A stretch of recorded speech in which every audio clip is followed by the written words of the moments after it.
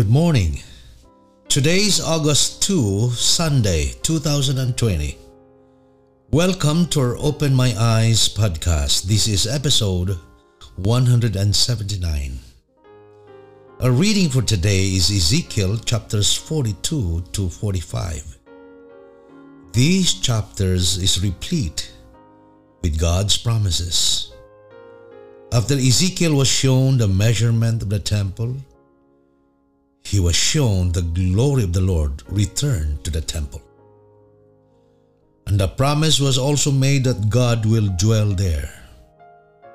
The Levitical priesthood was restored as well as Israel's restoration. Let me read to you Ezekiel 43 verse 5. The Spirit lifted me up and brought me into the inner court, and behold, the glory of the Lord filled the temple. And let me say that the glory of the Lord is His holiness. It's then that when Christ abides in us, when His glory dwells within the soul's temple, we immediately become separate. Because holiness means simply being separate, a class in itself.